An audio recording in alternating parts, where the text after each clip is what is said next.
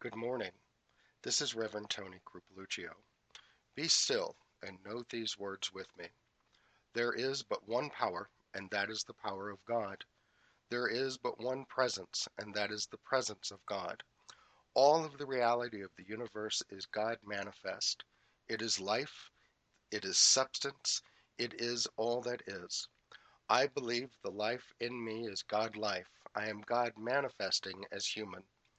I know that as I recognize God as my source and my power, God works through me to wondrous ways of perfection.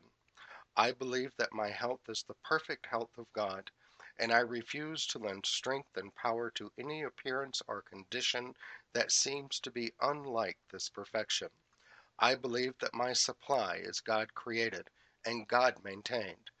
Source supply, being infinite and unlimited, is lavishly abundant and always sufficient to my greatest good.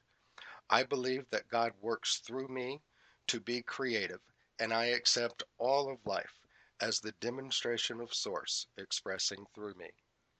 I accept these words in a joyous gratitude, knowing they are so, and so it is.